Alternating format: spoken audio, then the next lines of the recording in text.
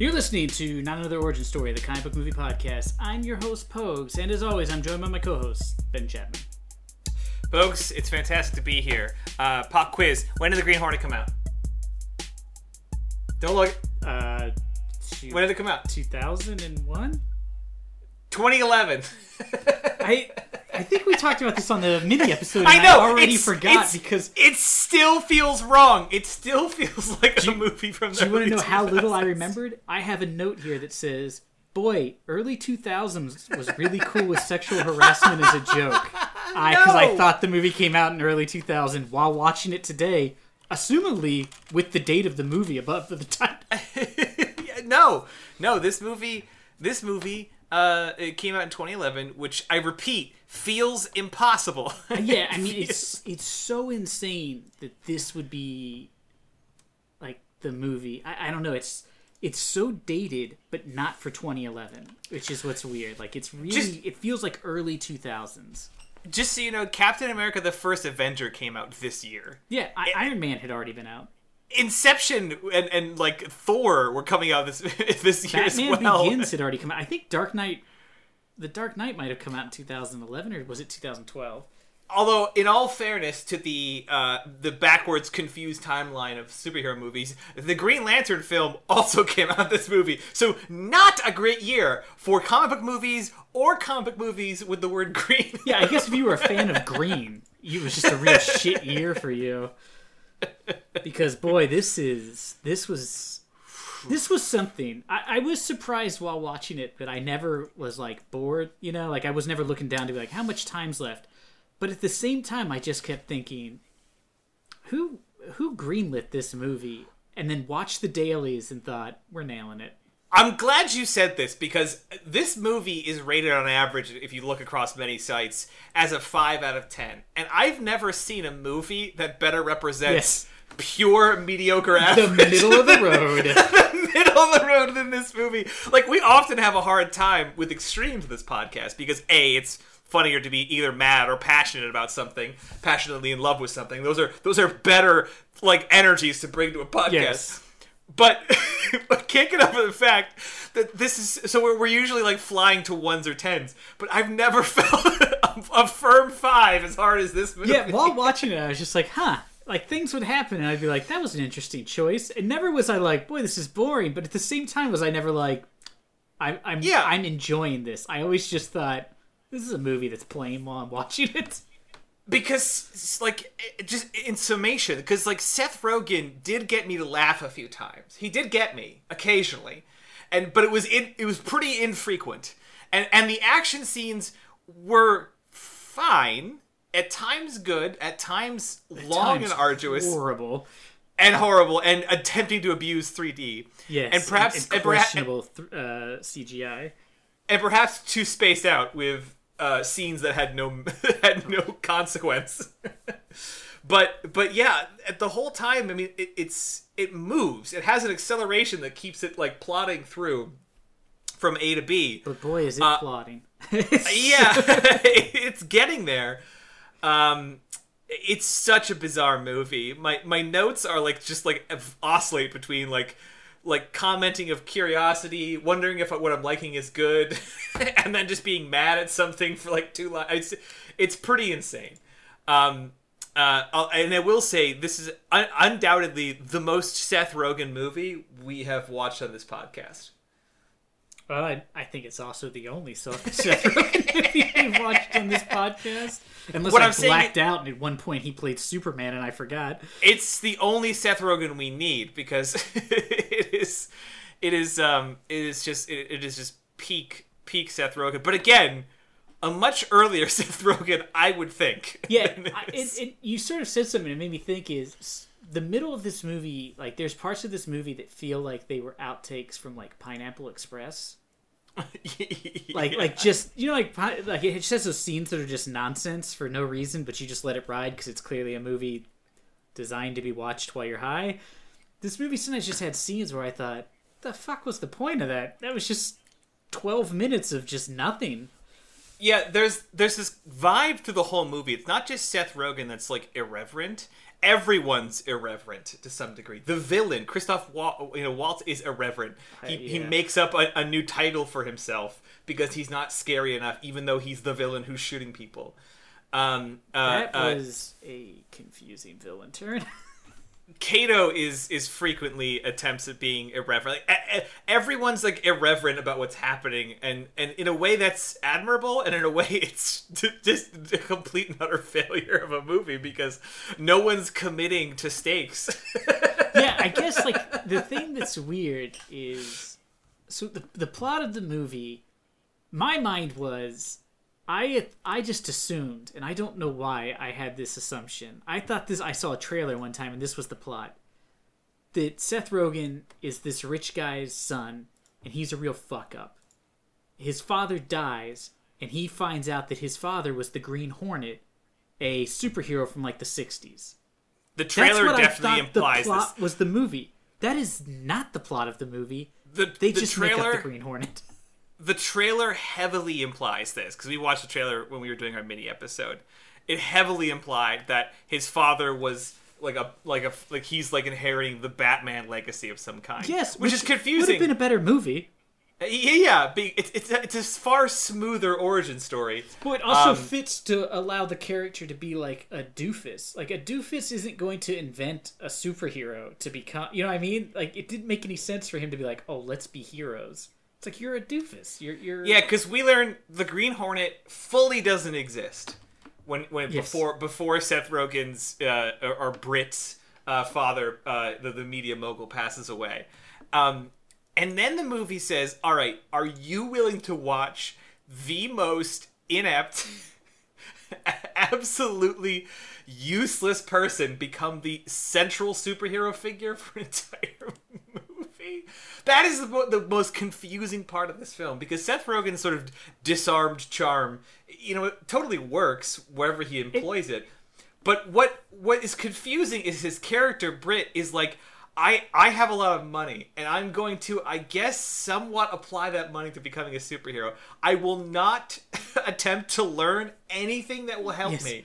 And that was sort of my problem with the movie. Is so the basic structure of the film, you assume, is Seth Rogen, who is in shape for Seth Rogen. I'm not bad-mouthing him. It's not like I'm ripped or anything. But, like, he's in shape for Seth Rogen in this movie. So your assumption is, though, is he's Seth Rogen. He's not known for being an action star. So you think, oh, Kato, it's going to sort of be like, if you watch the old 60s Green Hornet, like, the Green Hornet doesn't do... I mean, I guess he punches people a lot. But, like, a lot of times, he fucks up and Kato comes and saves him. And that's sort of the thing, is like, Kato's a badass. The Green Hornet's just a guy with a lot of money. He's like, as if Batman were two separate people. The one who's really good at martial arts, and the billionaire. And I thought that's what they were going to do, is be like, Seth Rogen was going to keep getting into, like, wacky situations and Kato would save him. But that doesn't really seem to be the plot either. Like, the movie, like, half-assed these tropes for like, what they're trying to do, which is unlikely person becomes hero. But they do them in the weirdest way. It's like not a legacy. He makes him up. He's sometimes good at being the Green Hornet. Sometimes he's shit. It's like, just pick one or the other. And he does it exclusively to be cool, it seems.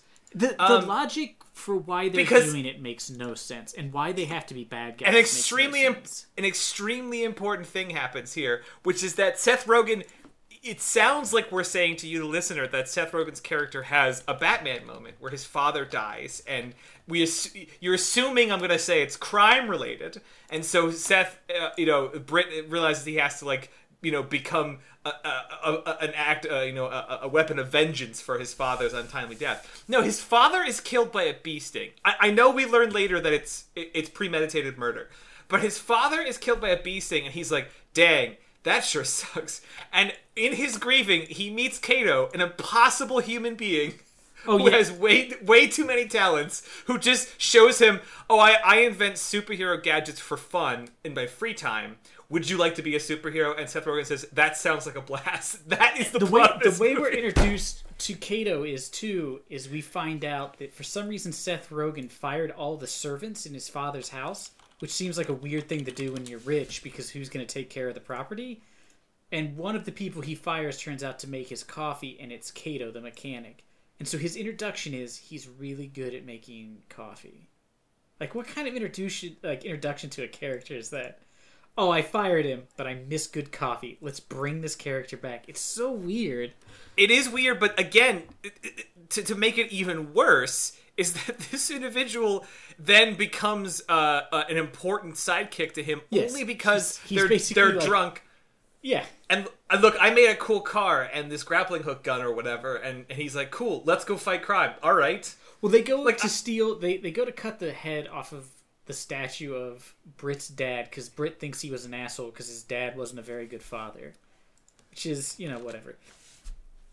But they cut it off, and while they're out there, some people are, taking a nighttime walk past a cemetery and are accosted by, like, the gang from the Crows.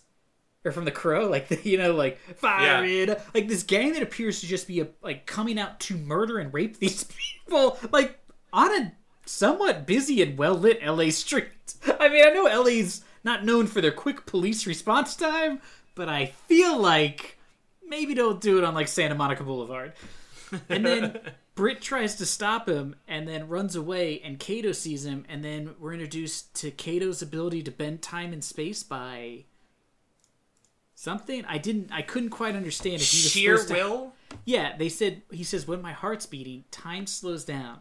And at first I thought it was supposed to be like he was hyper aware. There's a scene later where time literally slows down and he moves faster than everyone else, as if like he's Quicksilver. Like, nobody else is moving, and he runs around and punches a guy. And I was like, wait, what the fuck is going on? His only line explaining it is that he grew up on the mean streets of, Shanghai. Of Shanghai. And that's it. That's all we get, is that apparently he grew up in a hard area, and so that makes him a super criminal. But let me talk for a minute about how Kato makes no sense. There is zero... no one... You know how at the top of a script they write a brief description of the character? Because like Britt Reed, which is Seth Rogen's character, would just read Britt Reed, like mid-30s, dumpy but lovable, unmotivated but passionate, whatever. That's what they would read so that the person reading the script would know.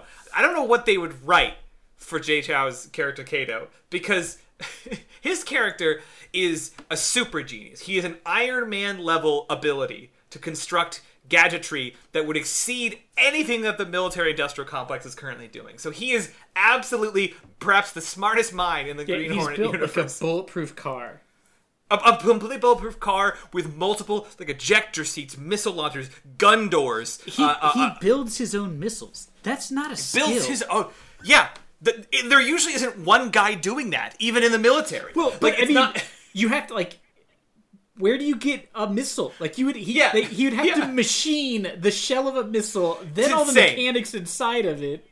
And he does it casually, like what appears to be in his free time while listening to music. Yes, while Seth Rogen tries on 8 different costumes. It's insane. It's insane. But also, that would imply that he's some very, very serious, intense man. But no, he's a lovable guy who likes music and drinking and goofing around with Seth Rogen, and he's down to be extremely irresponsible and just go roll around the city attacking people at indiscriminately because it sounds neat and rad and a cool story. The stuff that is really weird is they decide they have to be criminals, but the logic behind that makes no sense. No. Why did they have to be criminals? It sounds like they could just fight criminals easily by driving around in their supercar and shooting at them, which is exclusively what they do. I was like, maybe I don't know. I don't remember that being the plot of the Green Hornet, that he was a criminal, like that he was thought to be a criminal. But maybe I'm wrong. It's not like I read the Green Hornet that closely. But yeah, it's just sort of a weird story. And then during all these like zany moments, you're introduced to Christoph Waltz, like, character who's the bad guy. He was introduced, like, right away. And he is instantly comedy relief, which is a weird thing to do for the villain in a film that's all comedy relief. You know what I mean? Like, you want one straight guy, don't you? Like, one person in the movie needs to be the straight guy that everybody else plays off of. When everybody's zany, I don't know, you're just like watching Animaniacs. It's really confusing. But to finish up on Kato, so to recap, he's an ultimate super genius. He's a technological wizard of an engineer. He's also perhaps the best martial artist on planet Earth, based on the fact that we described earlier. Not only can he take on like 8 or 9 armed combatants with no weaponry, but he can do so by bending time, which he does casually and in a way that he doesn't even realize is in fact supernatural. Yeah. He's also super chill, likes to drink, likes to, to date and go out. He has no apparent flaws, yet has somehow ended up being the sidekick in this film. Which I guess they do bring up is there's a break where he gets mad because he says I'm your partner, and people keep saying he's like his sidekick. Sure, which I guess perhaps, is something. Perhaps everyone's racist, so they always call him the chauffeur or whatever. And arguably he's wearing like what appears to be a chauffeur's jacket. I didn't know if that was supposed to be. There's a bunch of like weird nods to the Green Hornet history in this movie that feel out of place unless you're like the one person who's really into Green Hornet history. And that's the original plot, is Kato is his driver. That's why they're always together. So I didn't know if that was supposed to be a reference or they were just supposed to be like, and that explains, because he's wearing a chauffeur's hat.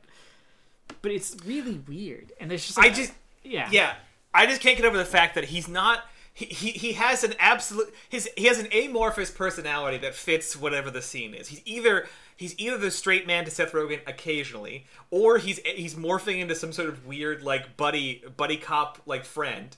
Like it's not like the typical buddy cop dynamic. He's just sort of doing all of the roles, and Seth Rogen is just doing. There's no Murtaugh, Yeah, Kato is frequently by the book and then doing fun quips and then goofing around and getting drunk and like hitting on girls. So it's like he's both characters, and then Seth Rogen's just sort of making quips about how weird it is, what they're doing, and that's it. Yeah, and their plans are really dumb. At one point, they just drive through a building.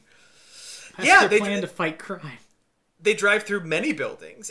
Nothing is worse than the fact that they're one of their first outings. They go out and they're just like, we're looking for crime, and they don't even know what that really means. They're not after a particular gangster because, again, Seth Rogen's father has not been killed by anyone specific so far. In the movie's knowledge. Yeah. So they're just out there roaming for criminals when they find a bunch of guys standing on a street corner and go, "That's them. Those are the criminals." And I'm like, boy, that's kind of how policing works. Yeah, that's kind of an issue. It's called racial profiling. They drove to the bad part of town and saw 5 guys on a street corner and thought, I bet they're drug dealers, but don't worry. Basically, they turned out to be drug dealers. They decide to be freelance vigilantes, and their first order of business is to stop and frisk. Yeah. Stop and frisk an ethnically specific group of individuals standing on a street. But luckily, they happened to pick the people who were the insane criminals, because he's like, hey, who's your boss? And the guy pulls out a gun and tries to kill him.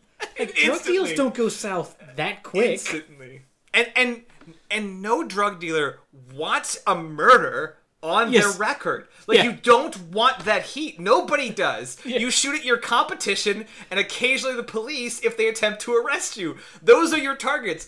No drug dealer is just like, I'm going to shoot anyone that comes up to me because, they might be my customers, you fucking maniac.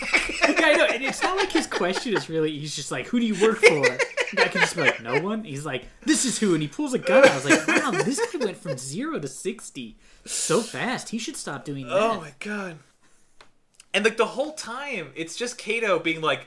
Kato is, like, M and James Bond and Q. He's just, like, the whole, like, But then, like, here's the other thing I thought was odd. So, there's, like, 9 references to Bruce Lee in this movie. Yes. And so, I expected that the guy would get out and do, like, just karate. Because, let's be honest... as a person, a random guy here in Ohio, karate always looks awesome. It doesn't matter, you know what I mean? It's just cool. So he gets out, and you think, oh, he's going to do something neat, like drop the clip out of the gun and kick it into some guy's face. Like the shit like you see in every kung fu movie. Yeah. Instead, occasionally he warps time and then just kind of punches somebody. And so the fight scenes weren't particularly interesting, which was really bizarre.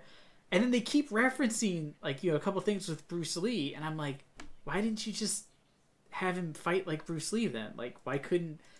it just seemed like such an odd thing not to just have him do, like, Jeet Kune Do, the martial art Bruce Lee created, and just be like, there you go. I mean, it looks pretty cool if you watch people beat the crap out of somebody with it.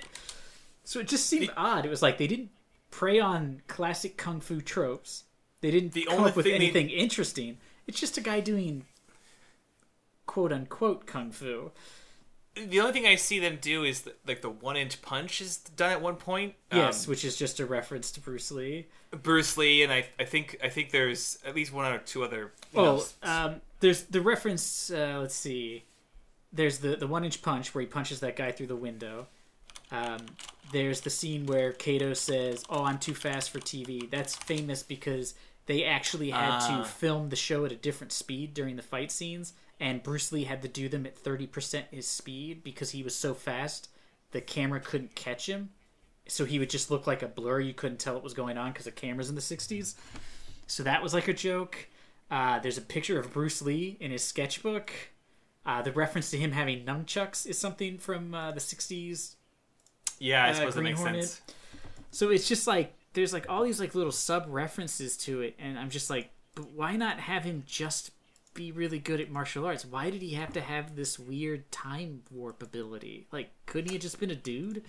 I will say, like, the visual of like him like identifying threats, and then there's where he has like predator vision, or I guess Terminator. Yeah, that would have been fine if I just had some awareness of like why. That made sense, and it was done in like a tempered way. But instead, as we mentioned, he like literally runs faster than humans can do. There's also like a 1 or 2 weird moments where I guess Michel Gondry, who, if you've forgotten, directed this fucking movie. In case you didn't listen to the mini episode, is trying to do something interesting. Like there's one in the very beginning where Kato runs across the car, and to indicate how he's moving, they do sort of like a $6 Million Man thing where he's like sort of like the car sort of like stretches out. Like, do you know what I'm talking about? Yeah, that scene? Yeah. There's like a weird like the car sort of like effect elaborate like extrapolates itself to indicate that he's like sprinting in a way that he's almost like moving faster than you can perceive. And it's neat. If that was what the action scenes like tended to look like through this film, that would have been interesting. But they don't.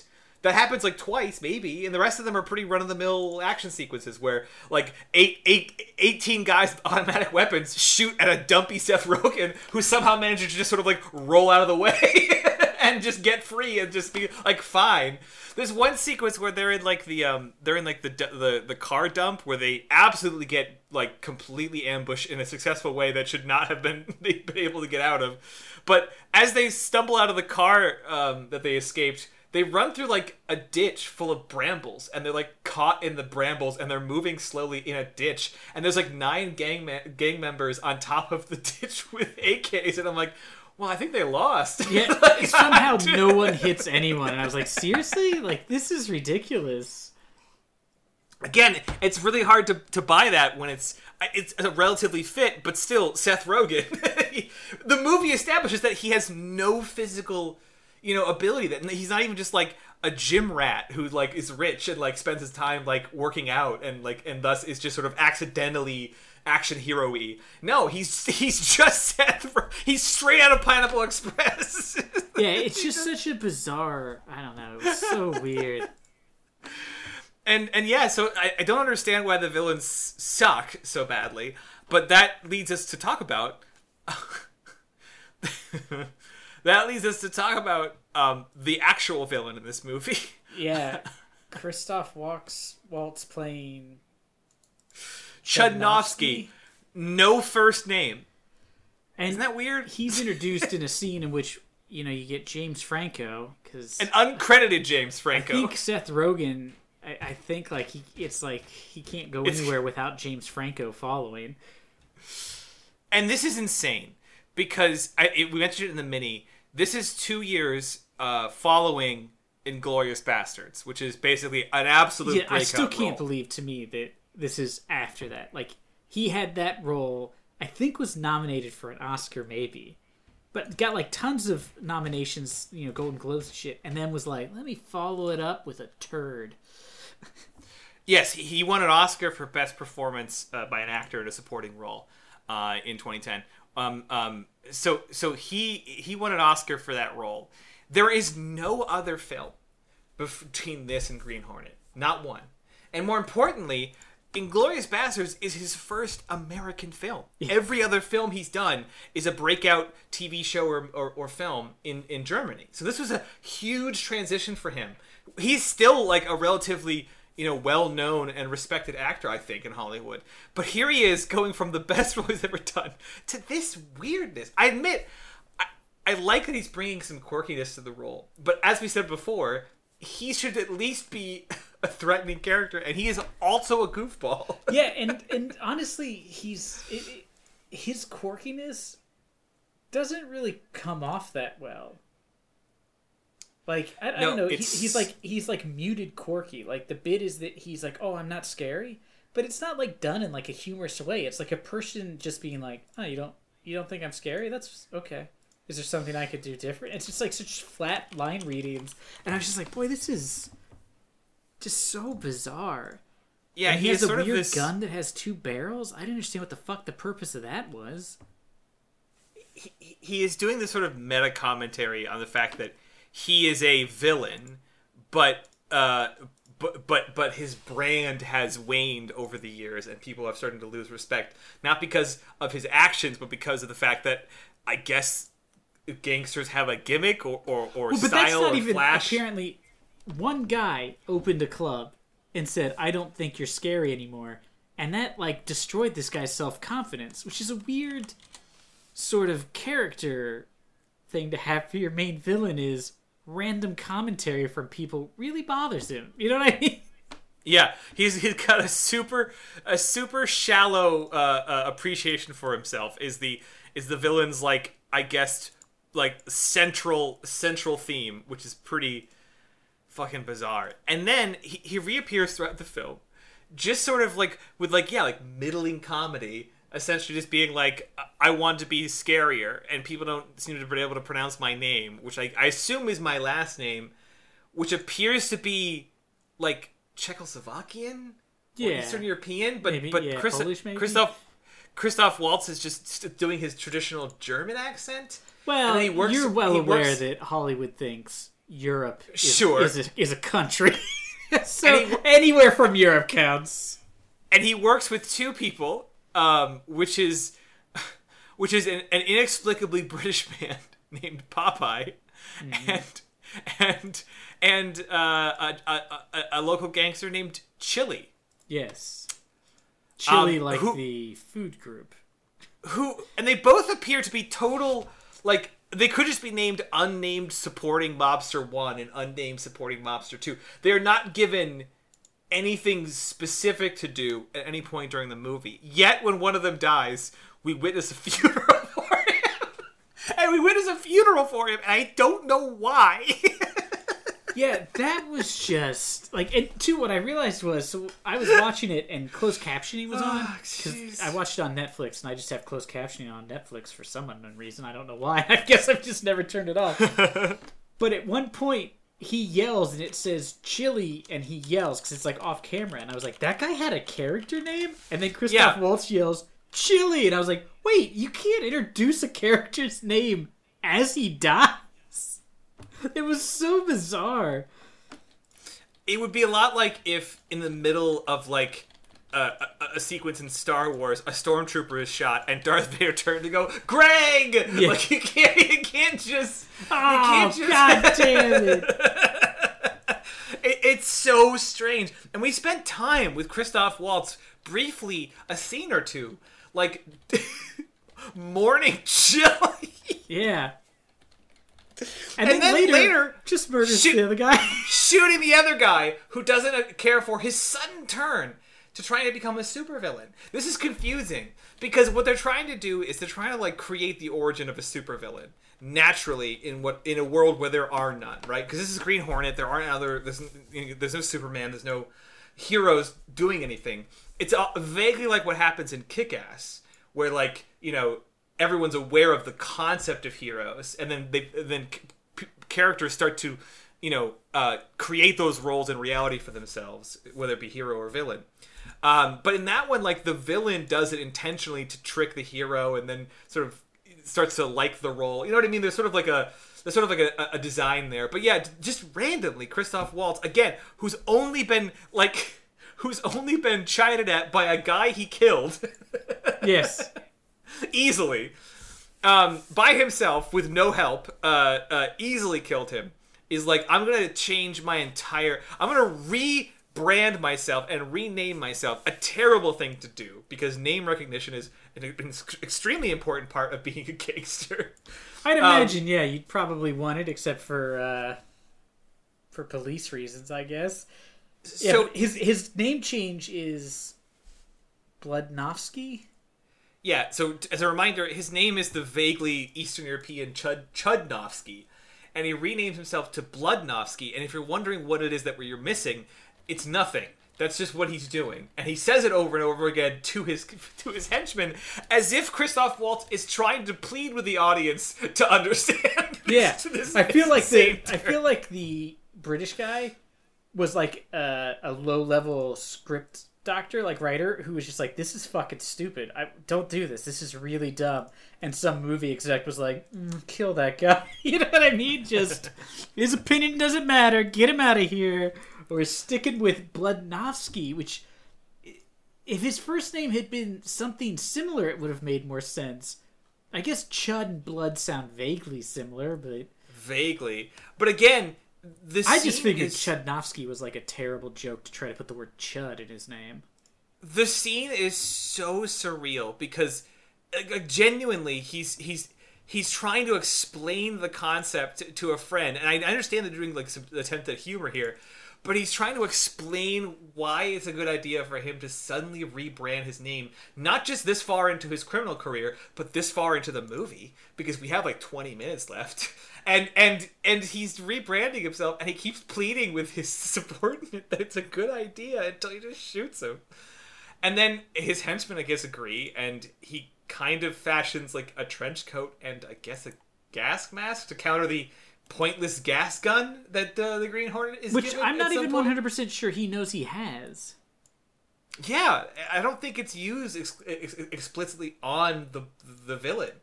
So I don't know why it's introduced, and more importantly, it's confusing. It's like it doesn't shoot projectiles; it shoots just sort of like a blast of gas. It seems to hit people square in the face. It's supposed to be a paintball that explodes when it hits somebody, but it's not particularly clear that's how it's working.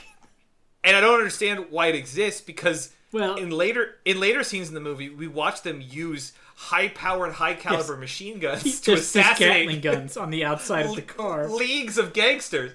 I mean, the door gun is arguably cool. I'm gonna go ahead and admit that. I enjoyed the door gun, a fun surprise. But again, it is a series of high automatic, like armor-piercing bullets that are shredding bodies on the other side of like whatever car they're shooting at. The gas gun is a reference to the comics, because the Green Hornet has a gun, I think, that he uses, but not to like knock people unconscious. Well, maybe he does, because I think...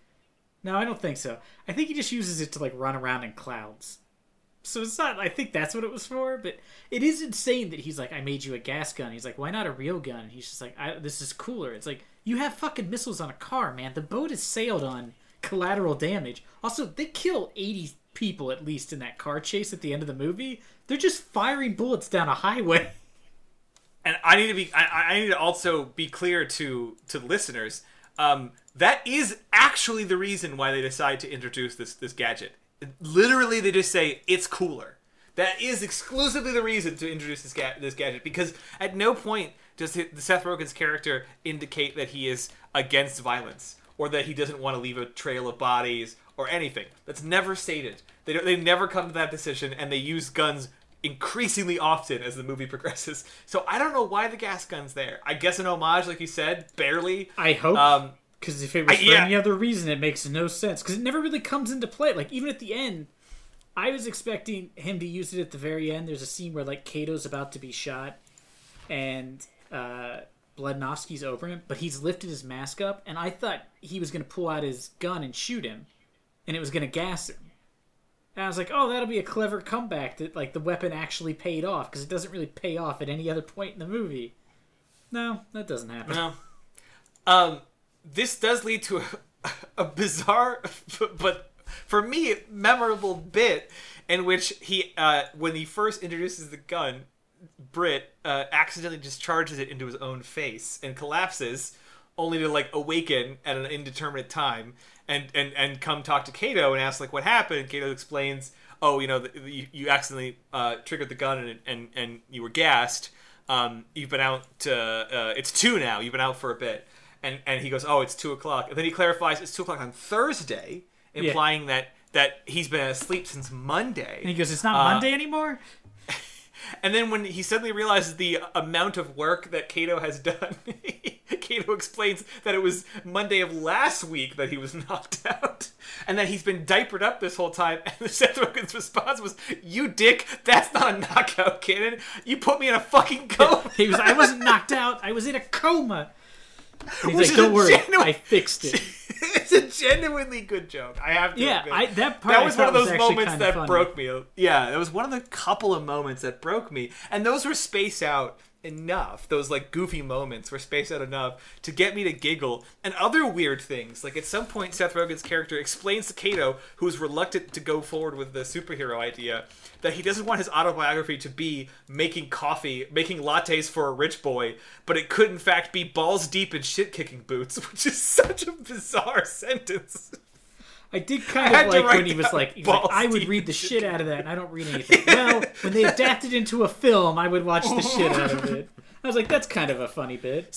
Yeah, again, some of that affable Seth Rogen stuff comes through, but it doesn't make him a very good leading man the entire time. And it would have worked, though, if the plot was he's a goofball who inherits a very serious role, and he's trying to, like, get into it, and he's trying to convince Kato to, like, come along with him or something, and Kato's the straight man.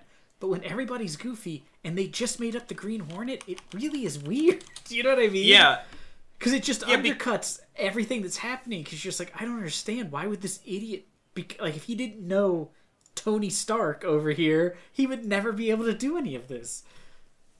And it's so bizarre because stakes do form in the film eventually. Like eventually there's information, you know, that's revealed about Seth Rogen's father, and that it ties into some of the criminal elements he's been dealing with. But that's, like, again, deep in the third act is when we get that. So up until that point, there's nothing looming over Seth Rogen. He's been given this job. He's super rich. He has all the resources at his disposal. He's been given. He's sad about his dad, but he's been given a job to work at this newspaper, which is willing to let him just sort of, like, coast while they continue to run it how they see fit. And he's not out for revenge, again, as I mentioned earlier, because there's no foul play suspected with his father's death. Yeah.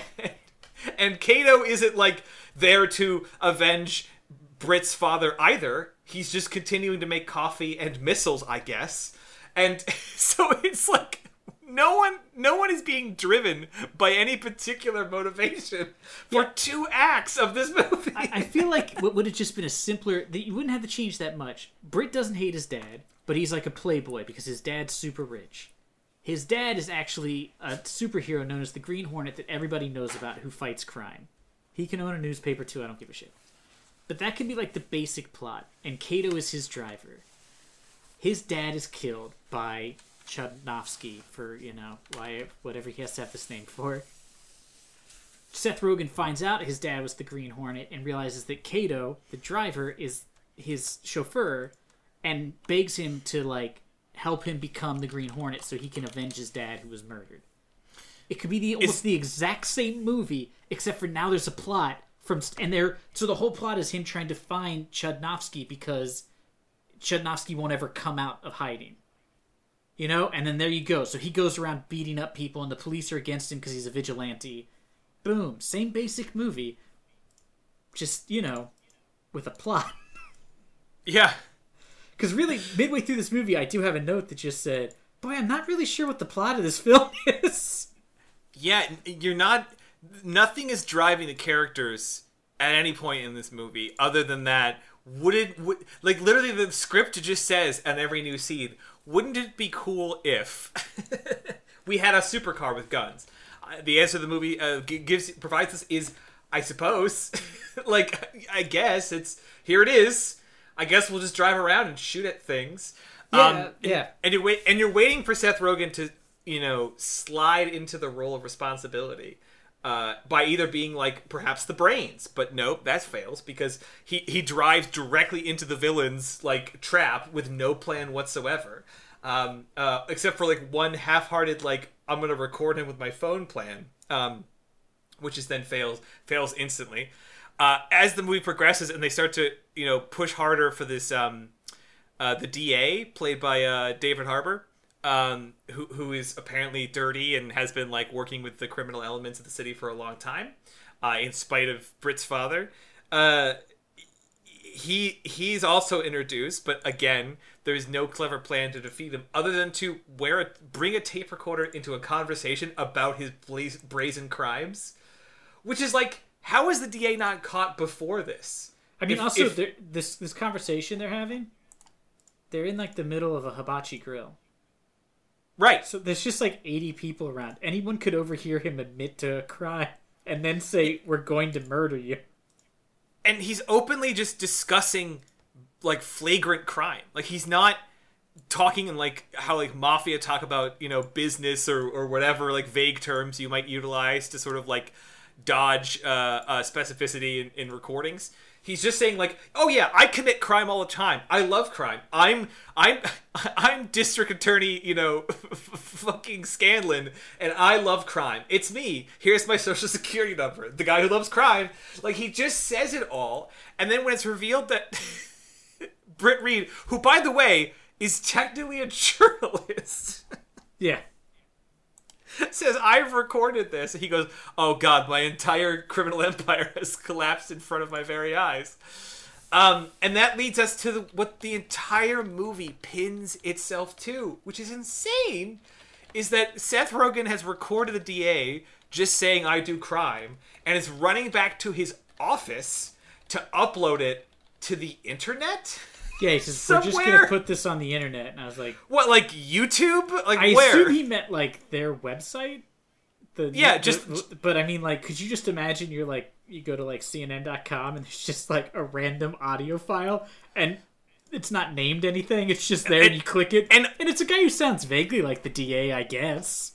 An unlabeled audio file that when you start playing it would, I guess, presumably just be the sounds of Seth Rogen ordering hibachi food. Yeah, or the sound of him, like, his coat, like, just... rustling as he asks where he can sit and as he enters the restaurant, whatever happens after him. Tells the cabbie where to go so that he can get to the hibachi grill. But as if that wasn't stupid enough already, the movie reveals its big twist that Seth Rogen, in the recurring theme that his character is profoundly useless, has fucked up the recording, and there is no recording. They literally drove through like 9/11'd a building. Oh yeah, they basically destroyed the newspaper place he worked for. Like, that place is ruined. They drove a fucking war car through 7 stories of a famous newspaper and used rockets and missiles on every fucking floor until the car was shaved in half by an elevator that apparently has the strength to shave a car in half. And they drove it to his office so he could jump on his computer for some reason. Yeah, that was what I was confused by. I was like, and then what also made it confusing is at one point they ask for details and they tell a character to fax them to them, and I was like, this movie takes place in the 2000s. Why doesn't their car have the internet? Like, the internet's a thing. He built missiles, but he couldn't figure out how to. He could figure out how to put a fax machine in the car, but not a. I don't know, text message, anything. So it's really weird. It's like they put that in specifically to justify why they had to drive somewhere to put something on the internet. But yeah, drive to this the journalist's computer, like to the like the office that he uses to again just upload a file that we then learn, big twist, doesn't exist. He fucked up the recording, so there's no evidence. I don't know how they're going to prove the DA is a criminal. Don't need to, as you recall. DA is crushed by half a car. I was saying in a joking sense because the DA, not only, as we described moments ago, openly described his crimes in detail out loud in a hibachi grill, but then is seen like running through the streets and through an office full of journalists with a pistol and just shooting at. And I'm gonna go out on a limb. I don't know a lot about newspapers, but I'm gonna guess in a building that big in Los Angeles, somewhere there's at least one security camera that picked up him running beside 20 people carrying assault rifles. I think they're gonna piece it together. It's bonkers. It's bonkers. And then as we see at the end of the film, he's like rammed out the top window of this newspaper and into, I assume, the ground and dies. So the thing is that even though we know that David Harbour was allowing crime to exist without prosecution, and apparently, although not proven in any aspect of any case, used potentially a poison to kill Britt's father. The public assassination of a district attorney, regardless of his supposed crimes, is not a good brand. But what's crazy is, the end seems to be they're setting up not to reveal that he's a criminal. He's just been killed by the Green Hornet. And I was like, I don't think you guys are thinking this through. If somebody murdered a district attorney, the cops would be forever trying to gun this person down. The FBI would come in. Like, they're not going to just let the murder of an elected public official go. It was just so bizarre. It's incredibly bizarre. Fascinatingly bizarre. Confusing bizarre. With strange, irreverent asides from start to finish. That's just this bizarre film. But we've gone, 45 minutes or so? Mm-hmm. We've almost reached the end of this podcast, and it should be pointed out that Cameron Diaz is in this movie. Yeah, and you may be thinking, boy, pretty fucked up of you guys not to talk about the only female character. And I'd say... I'm going to reiterate that for the listener. The only female character in this movie. There's only two... Full stop. There's 3 total women who have actual speaking lines besides the word hello. A girl Seth Rogen sleeps with in the beginning of the movie who's laying in bed in lingerie. That's her character. The second one is... one lady in the newsroom gets to have 2 lines in which she says Green Bee is stupid. So that's something good for her. And then Cameron Diaz. The other characters are all women in bikinis who say hi to Kato. That's all of the women in the film, which is like insane when you think of it. Yeah, it's As ridiculous. Ben pointed out, this movie fails the Bechdel test instantly because there's no 2 women to speak to each other. Yes, but still, it continues to fail it as Cameron Diaz's character has the following scenes to discuss with the Green Hornet. She is too old to be an assistant. Cool. Yeah, I could not believe. Cool. The first, her introduction is they talk about how hot she is. Then he says, "Boy, you're pretty old to be an assistant." And I was, in my mind, I thought, who wrote this? And was like, this is comedy gold. Like, and she's 36 in real life at the time, so she's not even old. And she specifies that she's in her mid-30s, which they found to be profoundly confusing. I have no idea what. Seth Rogen is probably older than maybe not. He's probably younger than Cameron Diaz, but it's a good chance. He certainly looks older than Cameron. Yeah. I was gonna say he easily looks like her contemporary at the very least. Despite being sexually harassed and insulted within about 15 seconds of applying for the job, she takes the job of being their assistant, which apparently means she's there, like, we see her there until the late evening, working until like the dead of night to research crime, I guess, is the vague thing they give her to look into, the crime in the Green Hornet, so they can get data to work off of, I suppose, is what they're doing. Although there's never like a great scene where they show her delivering some super useful information that like breaks the case. She just like tells them about criminals a little bit and then disappears from the film. Becomes a love pursuit of one character, which creates a rift between the two characters. Oh, well, they both want to sleep with her, and she's really not profound. interested in either one of them. Which this was the thing I thought was a weird choice. So the film sets up that she's not interested in, which I was like, oh, this is at least some twist, right? That she's not going to be his love interest. We're not going to get that weird moment where like the doofy guy who sexually harasses a woman somehow wins her over. And so I was like, oh, that's interesting. But then her character is like slowly downplayed more and more until, as Ben pointed out, her second to last scene, she's wearing either like boy short underwear or like booty shorts. And there's a shot filmed directly behind her and slightly to the left, like down.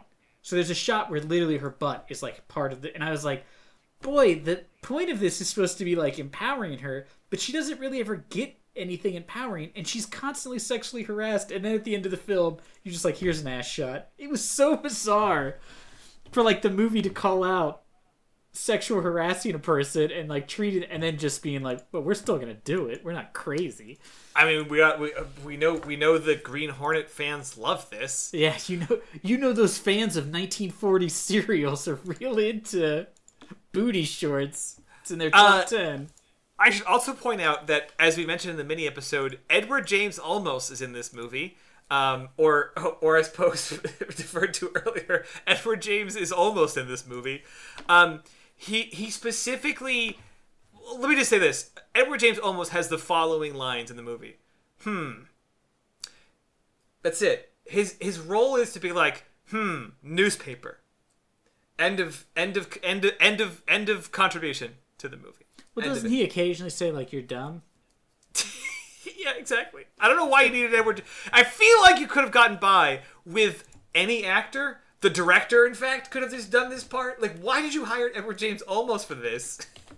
Why? And so, I saw this, and I thought when he was there, and they first were showing him, and he shows up, and he was, like, walking with him, I thought that it was... Because I still was under the understanding that his dad was the old Green Hornet.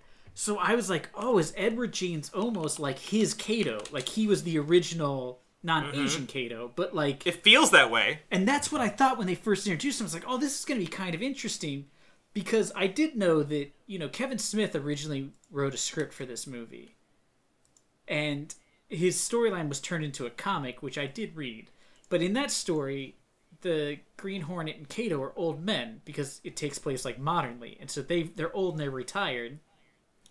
And the Green Hornet's son becomes the Green Hornet to fight like some villain who's come back, and Kato's daughter joins up with him, and that was the plot. So I was still I was like, maybe they used part of it, and these guys are going to be like the original, and they're somehow going to be like tying this all together. No, didn't come up. So it was just sort of... And it was weird, because I thought, why did they cast Edward James Olmos for this role? They could have just cast, like, everybody else is just a random actor, you know, just a bit player, as they say. So why spend money on a guy who has no actual role? Yeah, I mean, again, this is fucking Admiral William Adama. This is Gaff. Like, he's Edward James Olmos is incredible. For what is it? The teaching movie, Stand and Deliver. Like, he's in fucking everything. He's so good, and yeah, he's just there to like furrow his brow at Seth Rogen's antics, and then fade away by the second act and not be in the movie anymore. Yeah, he basically just shows up occasionally to be like, "Hey, your actions have ramifications. Hey, you should let me run the newspaper. Hey, I don't think this is a good idea." Like, it feels like all of his lines just start with like, "Excuse me, just let me slide this in real quick. All right, I'm gonna go get some coffee." Is it at any point clear that he understands Seth Rogen to be the Green Hornet? Because at some point, there's like a hit put out in the Green Hornet, which leads to a bunch of random civilians wearing green to be killed, which is strange. But because they're not really all that green when they fight, they're mostly wearing black. You know what I mean? It's confusing.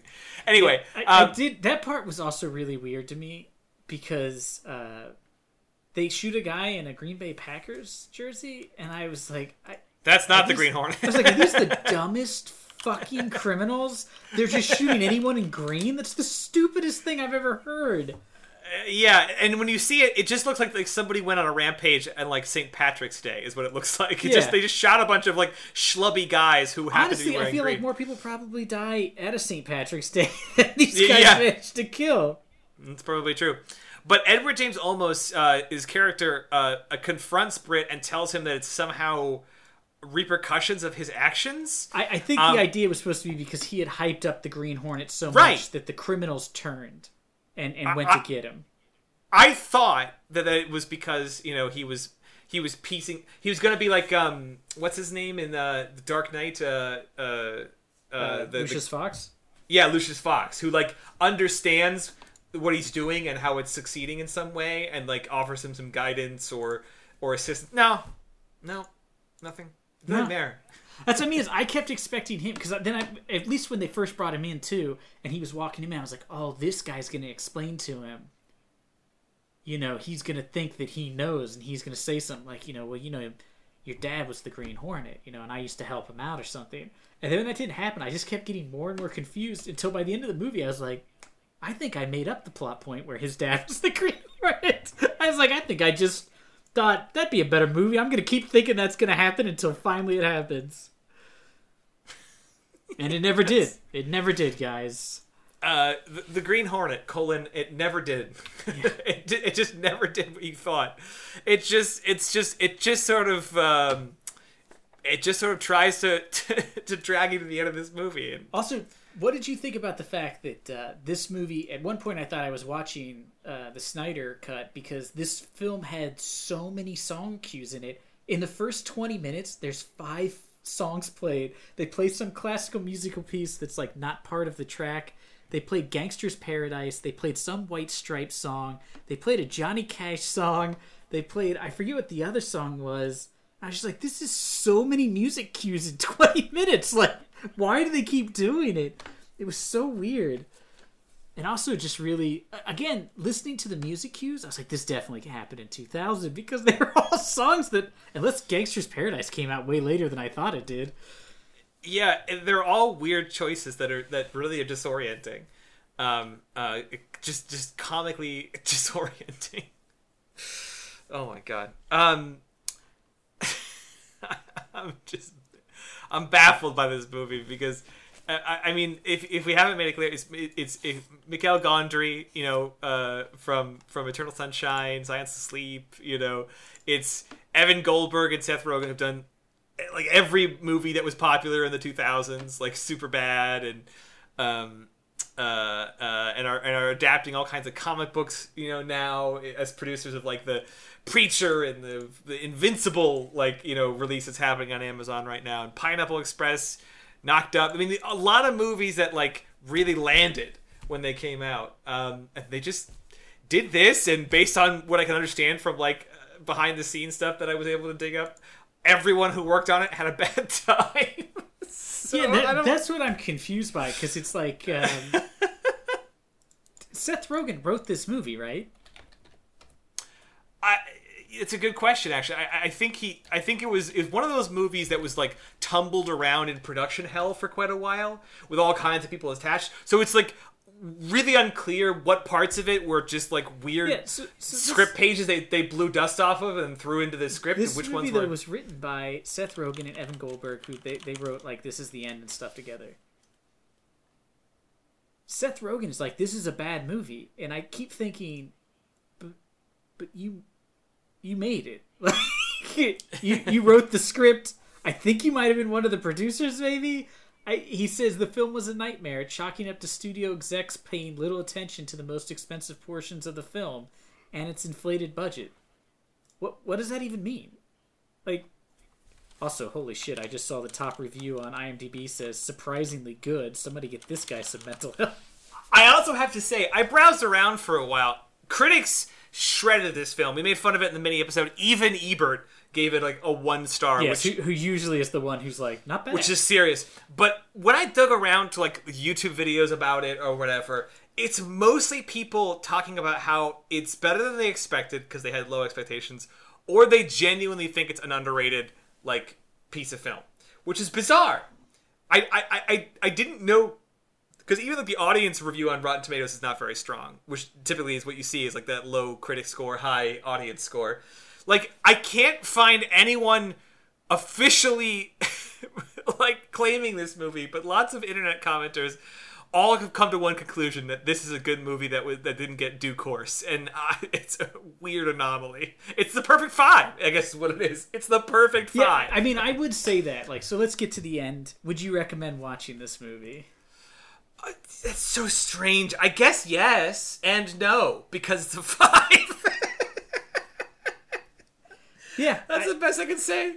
Yes and no. I would say that this was a weird movie. So, as you mentioned, like, sometimes we watch these films, and they are rough, you know? They're hard to get through. You know, there's a reason we bring Mike in for the really bad movies, because usually I'm, like, so negative towards them that it's a little hard to get through them. So you need a Mike Hayes there to lessen the acidity of the Pogues. But, like, this movie was just so innocuous that it's hard to really say one way or the other. Like, I wasn't annoyed watching it. I was just confused. Like, the whole time I just kept thinking, what an odd film. This could have been much better. I wonder why they didn't do, 2 drafts of the script. Yeah, so I guess maybe if you have any interest, it's on Netflix till the 30th of April, it told me when I started it. If for some reason you're into it, I guess, yeah. If it's intriguing to you, you might as well watch it. I wasn't angry, just confused. So if you want to be confused for an hour and 43 minutes or something, I guess it's a good watch. The only other thing that I can offer as an important addition to discussing the merits of this film is that there is an uncredited thug whose real actual name is Maximilian Law, which is maybe the coolest name that we've come across in some time, I had to mention it. He should have had Edward James Olmos's role. Just with a name like that, he deserved it. I want to become a hero or villain, I don't care, whose name is Maximilian Law. That is an excellent name. Almost as good as the character name of another person in the film who is also uncredited that is just described as Mohawk Crackhead. I almost wish Mohawk Crackhead and Maximilian Law could be antagonists that go at each other in some movie that wasn't this movie. A good way to end any podcast is endorsing this film as any other film. So I guess that's going to be it for this episode. Our take on somehow 2011's Green Hornet. Check it out. Maybe, I don't know. Come back next week. We'll have a mini episode, tell you what movie's up next. If you have any suggestions for movies, leave them on Instagram, Twitter, Facebook, SoundCloud, all at /NAOS pod. Inexplicable Green Hornet.